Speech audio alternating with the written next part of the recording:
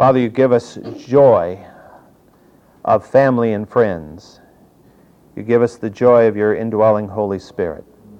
We're comforted, Father, to be able to hold your word in our hands and to read and understand, to catch a glimpse of the glory of God as it shines through these pages. We know, Father, that our eyes are not able to behold you in all of your glory, but we can begin to understand a little of what it is, of who it is you are and what it is you are about in our lives. Father, we commit this morning to you. We ask you to be with us in all that we say and do. We ask that your word will speak clearly to us. And we ask you, Lord, to bless throughout this Sunday school this morning, and as the word is preached in the service this hour, that you will be very present. In the name of Christ, amen. If you will turn to the, surprisingly enough, book of Genesis, chapter 32. I'd like to begin reading at verse 3. Then Jacob sent messengers before him to his brother Esau in the land of Seir, the country of Edom. He also commanded them, saying, Thus you shall say to my lord Esau, Thus says your servant Jacob, I have sojourned with Laban, and stayed until now. And I have oxen and donkeys and flocks, and male and female servants, and I have sent to tell my lord, that I may find favor in your sight. And the messengers returned to Jacob, saying, We came to your brother Esau, and furthermore he is coming to meet you, and 400 men with him. Then Jacob was greatly afraid and distressed, and he divided the people who were with him, and the flocks, and the herds, and the camels, into 2 companies. And he said, If Esau comes to the one company and attacks it, then the company which is left will escape. And Jacob said, O God of my father Abraham and God of my father Isaac, O Lord, who didst say to me, Return to your country and to your relatives, and I will prosper you. I am unworthy of all the loving kindness and of all the faithfulness which thou hast shown to thy servant. For with my staff only I crossed this Jordan. Now I have become 2 companies. Deliver me, I pray, from the hand of my brother, from the hand of Esau, for I fear him, lest he come and attack me, the mothers with the children. For thou didst say, I will surely prosper you, and make your descendants as the sand of the sea, which cannot be numbered for multitude. It's a tense situation for Jacob. He knew that he'd have to make contact with his brother Esau. There was no way to re-enter the land and to be on the scene again without making some kind of contact with Esau and settling the situation that had existed for 20 years. So he sent a probe. He sent some of his servants down to Mount Seir, into the land of Edom, to find his brother, to talk with his brother, and hopefully to kind of negotiate some kind of a confrontation that wouldn't really be a confrontation, but a meeting of these 2 long-separated brothers. Now, we talked a little bit about Mount Seir. On this particular map, Mount Seir is not specified, partly because nobody today knows for sure exactly which of the mountains in central Edom was Mount Seir, or if that wasn't primarily a regional name. But if you look in the bottom third of your map, you'll see the name Edom. And somewhere probably around the word itself, the E-D-O-M, Mount Seir was located. Probably not too far off of the King's Highway, which is that dotted line running down there, and definitely to the east of the Arabah. The Arabah is the Rift Valley that runs through the Dead Sea and out into the Red Sea. It's a fault zone that has been down-faulted over the centuries and has produced a valley with escarpments on both sides and plunges below sea level. So to the east in the mountains was this homeland where Esau was living. Jacob wanted his servants to make sure that they told Esau that he was coming only for friendship. He wanted nothing that Esau possessed. He wanted no power. He wanted no wealth. He simply wanted friendship from his brother. They were to say, your servant Jacob wants to restore friendship with my lord Esau, to kind of indicate Jacob's willingness here. Now, I think I mentioned at the end of class last time that the journey that these servants would have made from Gilead down into Edom would have been a journey of somewhere in the neighborhood of 130 miles, give or take a few miles, depending on exactly where they began and, of course, exactly where Mount Seir was located. So the journey probably, counting the time that they spent with Esau, took a minimum of a week, possibly as much as 10 days or 2 weeks. They finally returned, and of course Jacob was delighted to see them come, and yet at the same time there was some fear there. Because what would be the response? Did they actually see Esau? And how did Esau respond to this overture? Well, they said, yes, we saw Esau, and we had a great conversation with him, and Jacob's heart was beginning to rise, and then they said, and he's coming. Wonderful. With 400 men. Suddenly Jacob's anxiety level went way up and his hopes went way down. 400 men, that's an army. What is he bringing an army for? What would be the only purpose for bringing such a large number of men but to attack? Certainly not just to come and meet in friendship. Why would he need so many men? Jacob, of course, was extremely frightened as he heard these words. Now, either he had momentarily forgotten the promises of God, forgotten the vision or the actual encounter he had with the man named, the two camps, the camp of angels around his own camp, or more likely he felt that God needed some help here, so Jacob did some real quick planning. He divided all of his possessions into two great groups or camps, and he separated them, and they traveled as two separate groups. Here was one group with Jacob and some of his wives and some of his children, and another group with more. And some of the animals here, some of the animals there. I mean, here they were. Two groups traveling across the landscape with probably several miles between them. And he explains the rationale for this. If Esau comes and attacks the one, the other may escape. So he's dividing his resources and his family here, hoping that some would survive such an attack. Now, that, of course, is a plan based on fear. That is not a plan based on faith. But Jacob has enough faith to, at this point, do a very wise thing. He did what he should have done in every situation as it came along. In every crisis that he faced, he prayed. And he prayed honestly, and he prayed humbly, and he entreated the Lord with great energy. Again, looking at verse 9, O God of my father Abraham and God of my father Isaac. You want to make sure that God knew who he was talking to. O Lord, who did say to me, the one who has spoken to me, return to your country and to your relatives, and I will prosper you. Now, he had been promised at Bethel that he would be able to do this, and then God had appeared to him not long before this and said that this was actually what he was to do. And then he proclaims his unworthiness in verse 10. I'm unworthy of all the loving kindness and all the faithfulness which you have shown to your servant. Because why? He had crossed the Jordan originally with nothing but his staff. He had no other possessions. And now he is returning with two great companies of people and all these animals, thousands of animals, and 4 wives and a dozen children or more, at least a dozen anyway, and all these servants who are with him. And so in verse 11 he says, deliver me, I pray, from the hand of my brother Esau. And he admits, I'm afraid of him, because he may attack me and the mothers with the children.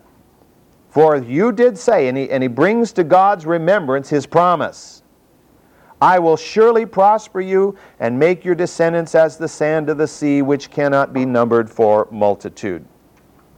Wise way of praying. This man came before God, admitting his unworthiness. That's a great way to start in prayer. We don't come to God demanding things because we're such worthy people. Because if we understand Scripture, we know that we are not worthy of the least of his blessings. He came to God with his pride down to approximately 0, which in the sense of selfish human pride is where God wants it to be. And then, in faith, he reminded God of his promises. That's one of the great ways by which we can pray. To remind God of his promises, go to his word. It's not that God has forgotten. God remembers it all. It's his word. But he wants us to remember it.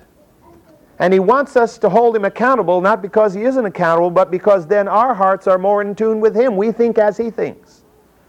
Because the will of God plays a great measure in effective praying. He was afraid, of course, that Esau might massacre his family. And so he was recounting to God that this would probably not be a good thing, because you have promised to multiply my descendants as the sand of the sea, and if they get killed, it can't happen, right, Lord?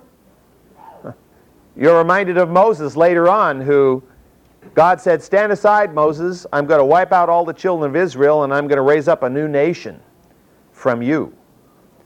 And Moses stood before the Lord and said, no, Lord, this wouldn't be a good thing, because what are all the Egyptians going to think? That you took the Israelites out in the desert to wipe them out because you couldn't get them across the Jordan River, or you couldn't get them into the land. Now, was that true? No. Where did Moses get that thinking? From God. Why did Moses say? Well, Moses could easily have said, sure, that sounds like a great thing, Lord. Then there'll be the children of Moses instead of the children of Israel.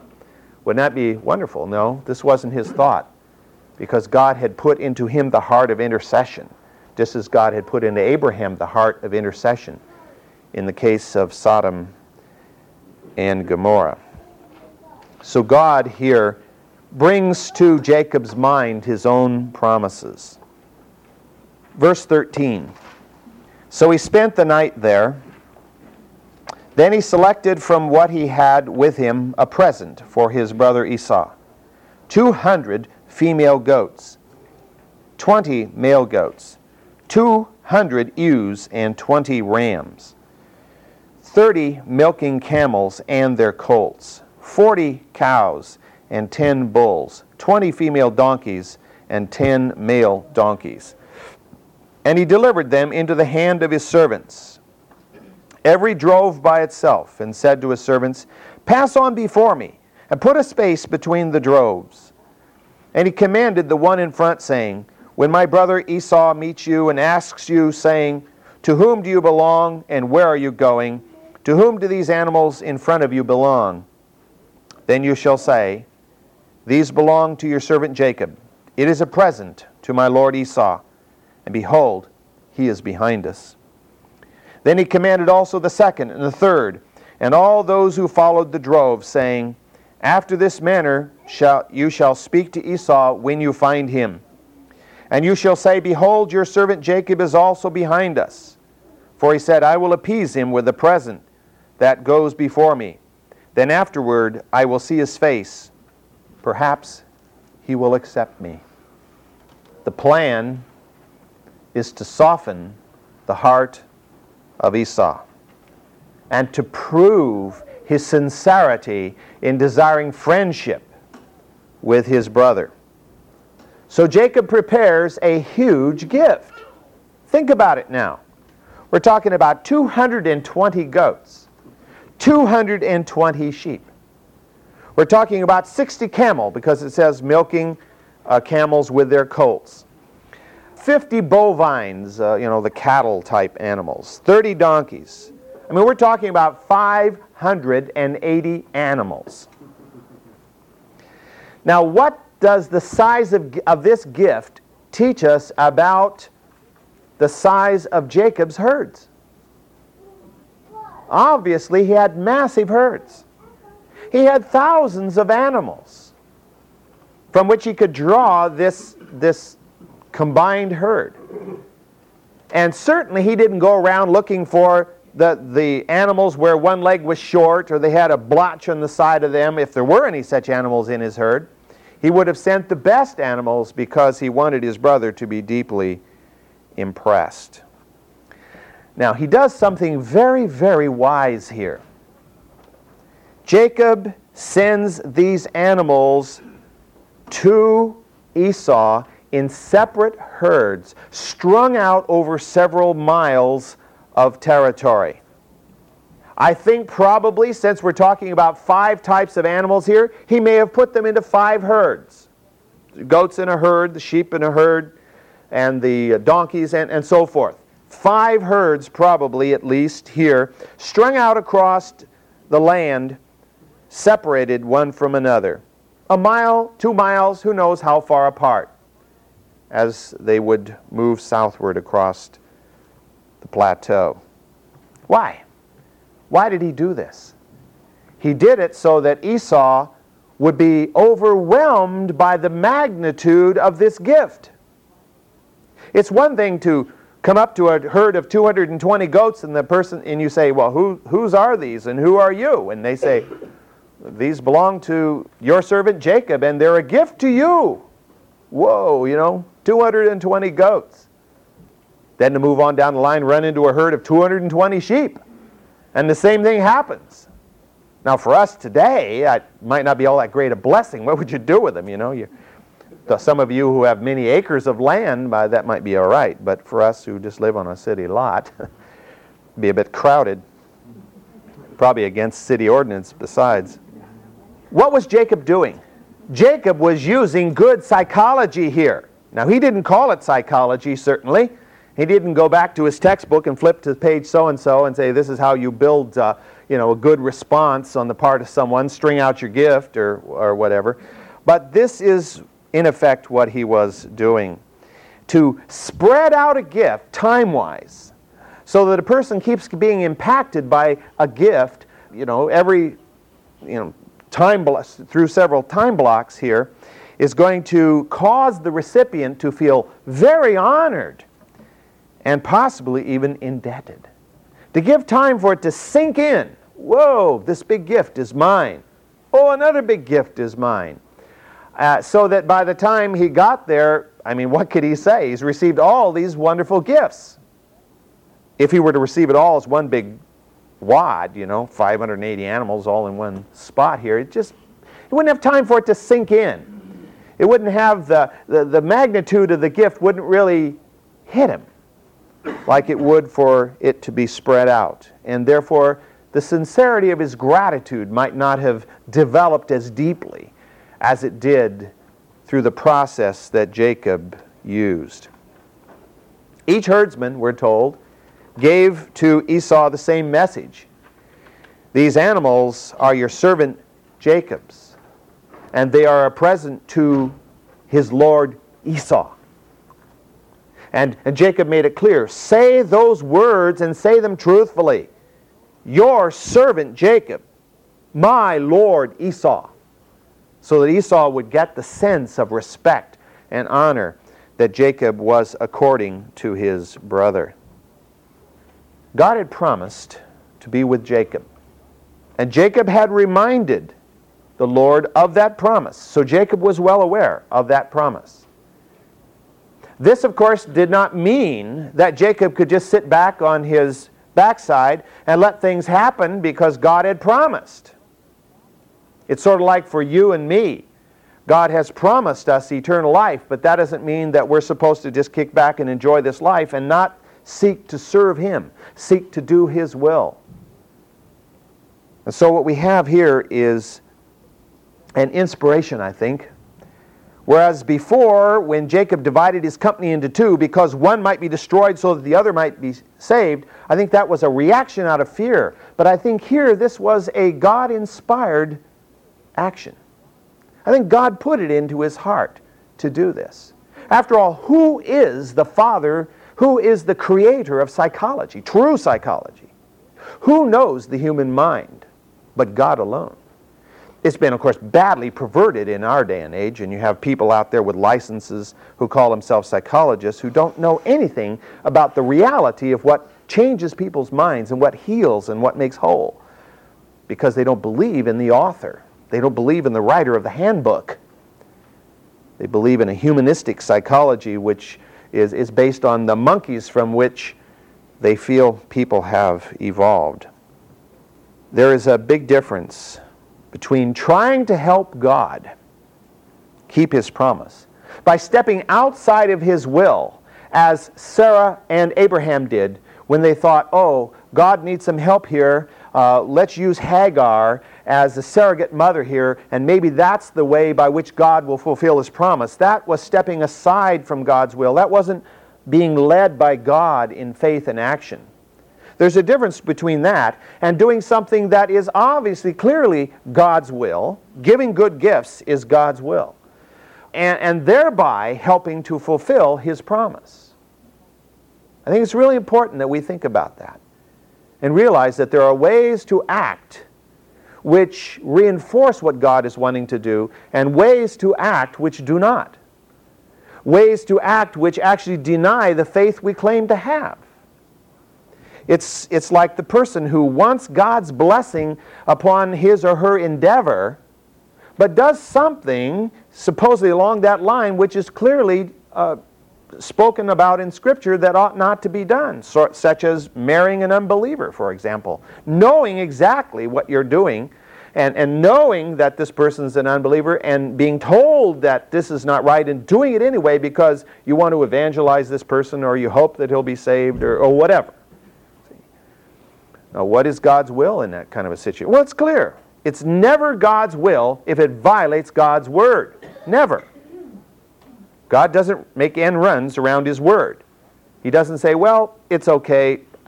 This particular teaching of the word can be set aside for the moment. You know, the church historically has had this kind of practice. You've heard of dispensations, right? Where you can file for permission to violate a church rule because you're going to do it, but you don't want to get in trouble for it, so you file for a dispensation so that you can do this.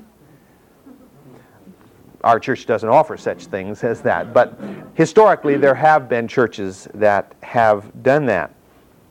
God doesn't function that way. We don't say, dear Lord, I'd like a dispensation, you know. Please don't punish me for doing this because I'm going to do it anyway. God looks upon our hearts and he knows our motives. It's very probable that Jacob's immediate motivation was absolute fear. His motivation for giving these gifts was not because he just loved his brother and he wanted to show God's grandeur and greatness by blessing his brother. Now this will be true, this will be a statement he makes later on. But I think the original motivation was, how am I going to get this guy to accept me? So what can I do here? Well, even in the midst of our fear and of our doubt, God works. And God blesses. And God guides. And it's amazing what God will do, even when we're standing there in utter horror, and the amount of faith we have is probably half a mustard seed, you know. And so we can only move half a mountain. It's the other half we're worried about. And that seems to be the situation here. But that doesn't matter. Because in giving a good gift to his brother, this was a godly action. It is godly to give good gifts.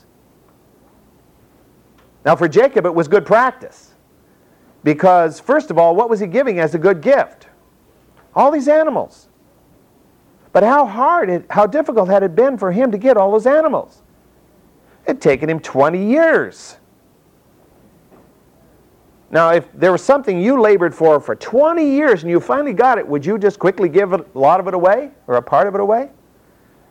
You might think about it a few times first. Besides, what example that he had? Laban. Laban was a wonderful example of miserliness. And therefore Jacob could have used that as an excuse. Well, Laban was miserly, so it's okay if I'm a little miserly, all right? And therefore not have wanted to give this gift. Giving is a godly action.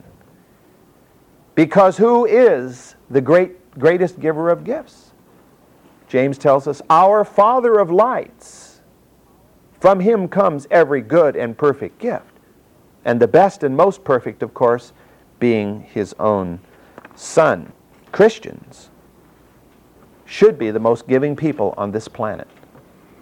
And not just of material gifts.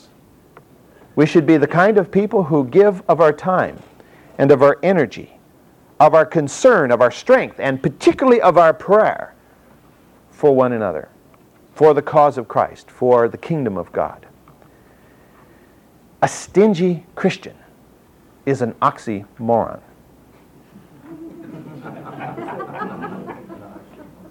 Verse 22. Now he arose that same night and took his 2 wives and his 2 maids and his 11 children. Poor little Dinah. She doesn't even get counted here. Should be 12 if you count the little girl. I would have counted her, but oh well. All I had was girls. I have no children under this particular. Yeah. And crossed the ford of Jabbok. And he took them and sent them across the stream. And he sent across whatever he had. And Jacob was left alone. And a man wrestled with him until daybreak. And when he... Is there any way to turn the heat down in here? I don't know if you're hot, but I'm very warm. Does anybody know how to do it? Roland knows how to do everything. You open the door. Yeah, well, that's one way to do it. Yeah, we could do that. Maybe we could open that door back there. Pardon me for interrupting here, but it was beginning to get intense. Verse 24. Then Jacob was left alone and a man wrestled with him until daybreak. And when he saw that he had not prevailed against him, he touched the socket of his thigh, so that the socket of Jacob's thigh was dislocated while he wrestled with him. Then he said, "Let me go, for the dawn is breaking." This, of course, is the quote, man. But he, that is Jacob, said, "I will not let you go unless you bless me." So he said to him, "What is your name?" He said, "Jacob." And he said, "Your name shall no longer be Jacob, but Israel, for you have striven with God and with men and have prevailed." Then Jacob asked him and said, "Please tell me your name." But he said, "Why is it that you ask my name?" And he blessed him there. So Jacob named the place Peniel, for he said, "I have seen God face to face, yet my life has been preserved." Now the sun rose upon him just as he crossed over Penuel, and he was limping on his thigh. Therefore to this day the sons of Israel do not eat the sinew of the hip, which is on the socket of the thigh, because he touched the socket of Jacob's thigh in the sinew of the hip. Doesn't sound terribly appetizing to start with. All right, your map, if you have it before you. If you will notice, these gift herds are going to be sent southward. They're going to be sent down the map towards the south. They are going to be traveling along this dotted line on the right side, the east side of your map. That's the route of passage. These herds are going to be sent down the highway so that Esau will intercept them. Because certainly Esau will be coming up the King's Highway from Edom.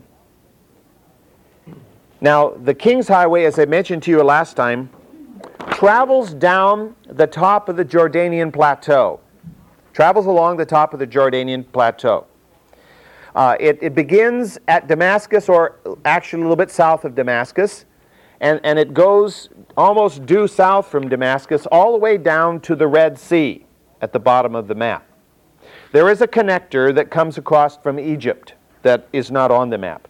But from Damascus to the Red Sea is the so-called King's Highway. This was an important route of commerce, trade, and travel. The more heavily traveled route was the one to the west, called the Via Maris, which means the way of the sea. That comes from the delta of Egypt, travels up the coast of the Levant, and then breaks inland through the area of the Sea of Galilee and ultimately to Damascus, and then becomes a single route as it goes north towards the top of the Fertile Crescent. So there are these two main routes. Jacob has chosen to travel the lesser traveled inland King's Highway. There is actually a third route that I did not draw on this particular map. This map, if you'll notice at the bottom, is used for a different lesson. When I teach through the Bible in 1 year and we're talking about the children of Israel coming into the land and conquering, I use this map for that, but it fits here. There is also in between a route that travels from the Negev down here up through the highlands between the two highways. The two are shown on here. It travels between them and goes up, connecting ultimately to the Via Maris up in the Sea of Galilee region. That would be the least traveled of the three routes. It was mainly an intra-regional highway as opposed to an inter-regional highway, which these other two are. And it was the highway that would be used by the patriarchs inside the land, and it was the highway that Abraham used as he went north to intercept the army that had destroyed or captured Sodom and Gomorrah and the people and Lot and so forth, for the army from Mesopotamia. He traveled that route, and it's coming back down that route that he met Melchizedek there near the city of Jerusalem. So you'll notice the Nahal, the N stands for Nahal, Jabbok, river or stream, Jabbok, which is right there between Ammon and Bashan, and Gilead is the regional name there. The word Gilead actually overlaps both sides of the stream. In fact, geographically, it's called the Dome of Gilead. And if you could sort of look at it from a distance, it sort of looks like the top of a skull with the hair parted right down the middle. And the Dome of Gilead goes north and south in the book. The river Jabbok cuts right down through the middle, incising that portion of the plateau and dropping down into the Rift Valley where the Jordan River is located. Now it's believed that this highway was called the King's Highway because it connected the capitals of several petty kingdoms that existed along there. As you study the history of Israel, you hear about the kingdom of Ammon and the kingdom of Moab and the kingdom of Edom, and you hear about Sihon, king of Bashan, and Og, and these other individuals. Well, there were about, anywhere from 4 to 6 kingdoms strung out along the Jordanian plateau from Edom to the north. And those were all tied together by this road. Some believe it was also called the King's Highway because occasionally the Pharaoh of Egypt would travel that route when he was either attempting to conquer that area or on a diplomatic journey through the region. Now, both Mahanaim and Peniel or Penuel are on the river Jabbok, and both of them would be on the north side of the river Jabbok. The one, Mahanaim, would be approximately where the highway crosses the Jabbok. That was about where Mahanaim was located.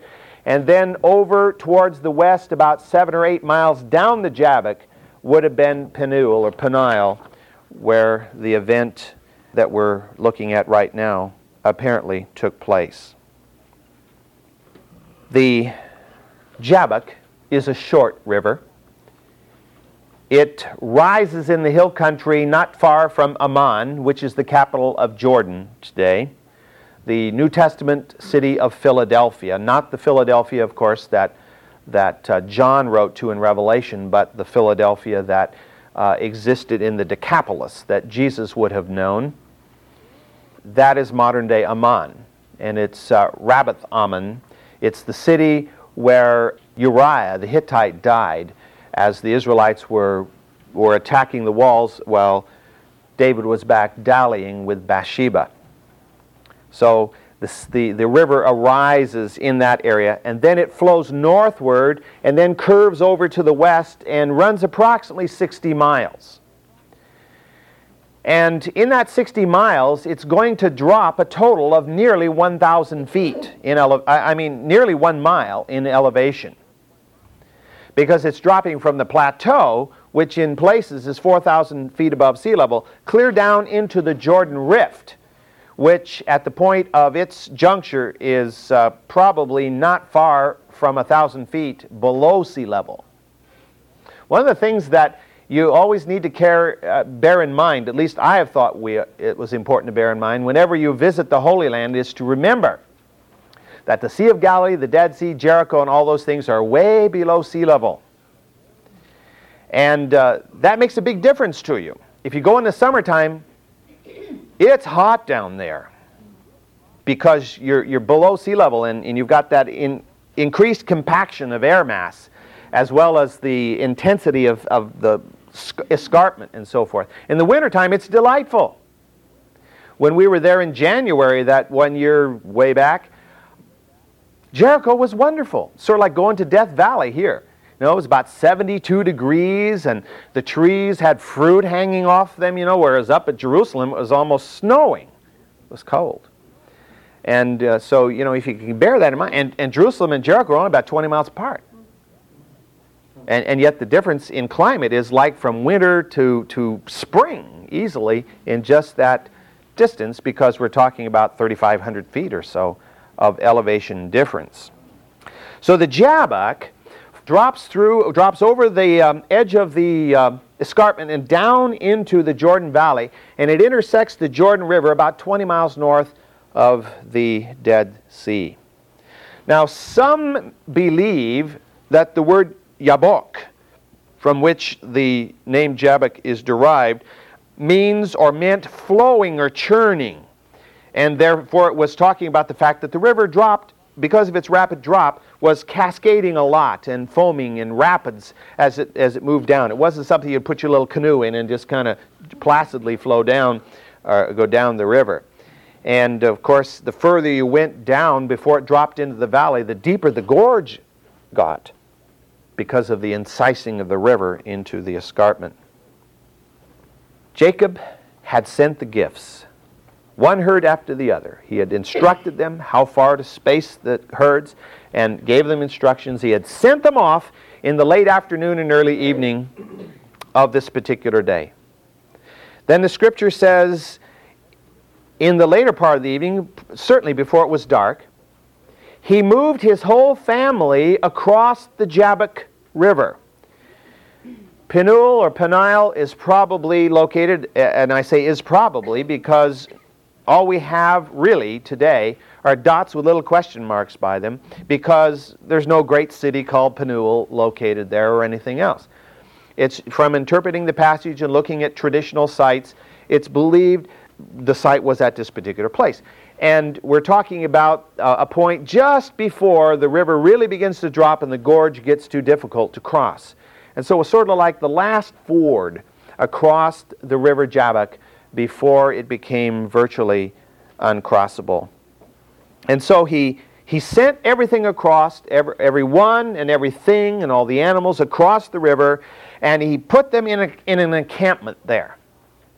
Now, it's hard to tell from the passage here whether he just simply sent them across, which is the word which is used here, meaning he didn't himself cross the river, or just the idea that he took everybody across, got them all set up, and then went back across the river. It's not really too important which way it happened.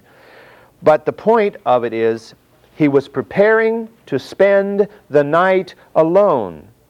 Now, he was not spending the night alone just to be away from it all and get some peace and quiet before he had to talk to his brother. He was spending the night alone because he intended to beseech God in prayer. This was the purpose of his being solitary. Which side of the river is he on? He's on the north, and his family's on the south. So Esau would be on the south too. Yes, right. But Esau is hopefully many miles away yet. And it was night, so he felt, I guess, a degree of security in that. The account that reads from verse 24 to verse 30 is a very, very unusual account. And is a little bit enigmatic. You know, we just can't picture it completely here. But Jacob was wrestling with God in prayer. And as he wrestled with God in prayer, he began to discover that he was actually physically wrestling with someone he called a man. As far as he could tell, it was a man. It was dark. It was a black night, and he was wrestling with this one. I'm sure he would not even be able to describe how the transition came about, that he was praying and then he found himself wrestling with this person. And as the night passed, the wrestling continued. And as he wrestled on and on, he discovered this was no ordinary man. Now remember, as I mentioned it before, I believe Jacob was a strong man. There are many indicators that he was a strong man. He was not some, pardon the expression, but you've seen those old commercials for, was it Charles Atlas? No, not Charles Atlas, but anyway, the old muscle building one. He wasn't one of these little 98-pound weaklings sitting on the beach, with pencil thin arms. I think he was a strapping man.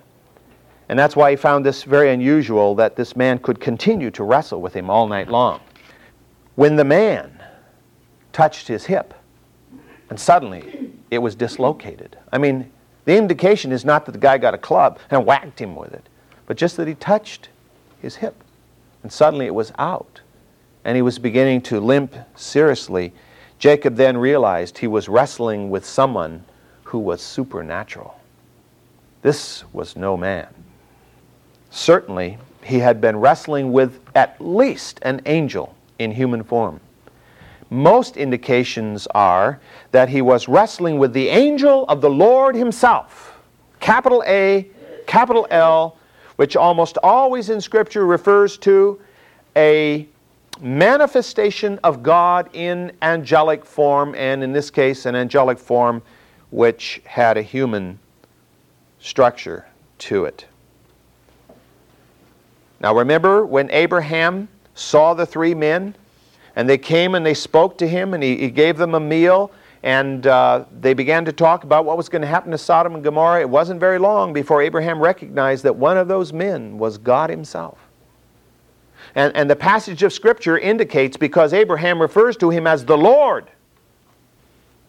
Most of us sometimes, I shouldn't say that, but a few of us at times forget that Christ in the flesh was not the very first theophany, was not the first manifestation of God in human form. There were several of them in the Old Testament. It's just that Christ came to live and to dwell among us and to spend the 35 or so years here and then to die. The other manifestations were but momentary manifestations. When God showed up in human form to impress one of his people or a group of his people as to what he was about. Now the picture is not here of a man, Jacob wrestling with a man and holding on so tightly that this man had to plead with him to let him go, this angel of the Lord. Remember, God is almighty. And Jacob, however strong he was but a man. God chose to allow this wrestling match to go on. I mean, is there any such thing as a physical wrestling match that we could have with God? That we could hang on for a long time and go 14 rounds with him? Forget it. Won't even go 14 seconds with God himself. It's like Erwin Lutzer in one of his messages was saying that if you were to try to stand in the presence of God in all his glory, it would be like trying to stand within a few yards of the sun. It would be instant vaporization. Couldn't happen. But God allowed this wrestling match to go on, and God even gave Jacob the strength to hold on. If you and I wrestle with God in prayer, who gives us the desire to do it and who gives us the strength to do it? Certainly it's not our own. It's God who does. So the focus of this account is perseverance in prayer. That's the focus of this account. Now let me read to you this passage that I have on your outline there from Hosea. Hosea chapter 12. Hosea comes right after Daniel. Hosea chapter 12, verse 3. In the womb he, that is Jacob, took his brother by the heel, and in his maturity he contended with God. Yes, he wrestled with the angel and prevailed. He wept and sought his favor. He found him at Bethel, and there he spoke with us. Even the Lord, the God of hosts, the Lord is his name. Let me read you the words of Henry Morris, who's written a kind of an interesting commentary in the book of Genesis. If you want to look at a very different kind of a commentary, one that comes primarily from the scientific point of view, read the Genesis record by Henry Morris, Dr. Morris. But he says this: as he felt more and more this conflict, he cried the more earnestly to God, seeing ever more clearly that it was not the immediate dangers that should be the burden of his prayers, but rather the accomplishment of God's will for all men everywhere. God's presence and purpose became more and more real to him until, suddenly, God was real. His uplifted arms were actually clinging to God himself, God in human form. Jacob felt that if he ever let go, it would mean that God had left him with prayer unanswered. So he clung desperately, pleading all the while for his blessing. God in grace allowed him to hang on, seeing that Jacob's faith and understanding were growing as he clung. Think about that. His faith and understanding were growing as he clung. He had so much to learn. So much to learn. And he clung to this one. And his faith became stronger. And his understanding deeper. As Hosea revealed, Jacob wept and pled and clung to the angel of the Lord. This was a time of testing. This was the pass-fail point for Jacob in his life, in his whole career. This was the great test. A time in which Jacob would discover that God had a bigger plan than just keeping Jacob's body and soul together in peace and comfort. And I think we need to keep reminding ourselves of that. God's number one concern is not whether we're having a peaceful, comfortable, safe, healthy, fully fed and fully clothed life. That's not his number one concern. Those are byproducts of our walk with him. He promised to give us every good and perfect gift. He says, you do these things and I will supply all your needs. That isn't the focus of either his desire or nor should it be the focus of our desire. But that was what Jacob was doing. He was pleading, oh God, save me from Edom. I mean from Esau. Same thing. I don't want my wives and children and family and myself destroyed by this one. Just save me from this. And God was trying to reveal to him the larger picture that God had promised to preserve his posterity. And that this promise would result ultimately in the Messiah, through whom all the world would be blessed. Yes, I will preserve you, but it's not because I'm only concerned about whether you live another day or two. But it's because I have a great picture, a great plan. Sometimes we have a tendency as a church to only focus on our own little internal things here and only be concerned about our own little group. God wants us to be world Christians, to have a vision of what God is doing in Russia and South America and in Greenland even. He wants us to be a part of all of that and not just focus in on this little diddly thing. May seem big to us, but it's pretty diddly in the face of all that's going on in the world and what God is doing in the big picture. God was going to raise up a great nation. And that's what he wanted Jacob to understand. I'm going to raise up a great nation through you, and that's why I'm going to preserve you. Not because I care. Back off that word. God cares about everything. But not because it's of universal importance that you live another few days. Because Christians are dying all around the world, even as we're here this morning. And some are dying in what we would consider tragic circumstances. Does God not know? Does God not care? Of course He does. But in it all, He has another plan.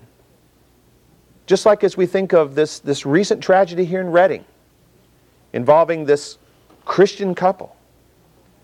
And going back a year before that, more touching us even more closely. We say, how in the world? We don't understand. Does God not know? Does God not care? Does God not have the power to do anything about it? Yes, He does. But He allows it to happen because through it He is intending to bring about something that we may not understand right now, but He's bringing about a bigger plan. He's touching lives that may not otherwise have been touched. To go back to Jim Elliot here, whose words are up there. Why would God allow a young man in the prime of his youth, a young man who would not get to see his daughter grow up and be a wonderful young woman with all the grandchildren, why would God do that? Does God not really care? Because God's plan was through His death and those of the other four with Him to touch hundreds of people who would never come to know Christ except through that sacrifice. As I've mentioned before, Tertullian, the Latin Church Father, is the one who said that the blood of the martyrs is the seed of the church. The church will grow through the death of God's people. Precious in the sight of God is the death of His people. And so we must keep that in mind and try to look at the bigger picture as we deal with issues such as this one here. I've got a lot more to say, particularly relative to prayer on this particular issue, but I don't want to divide it, and besides we're past time. So I will stop right at that particular point.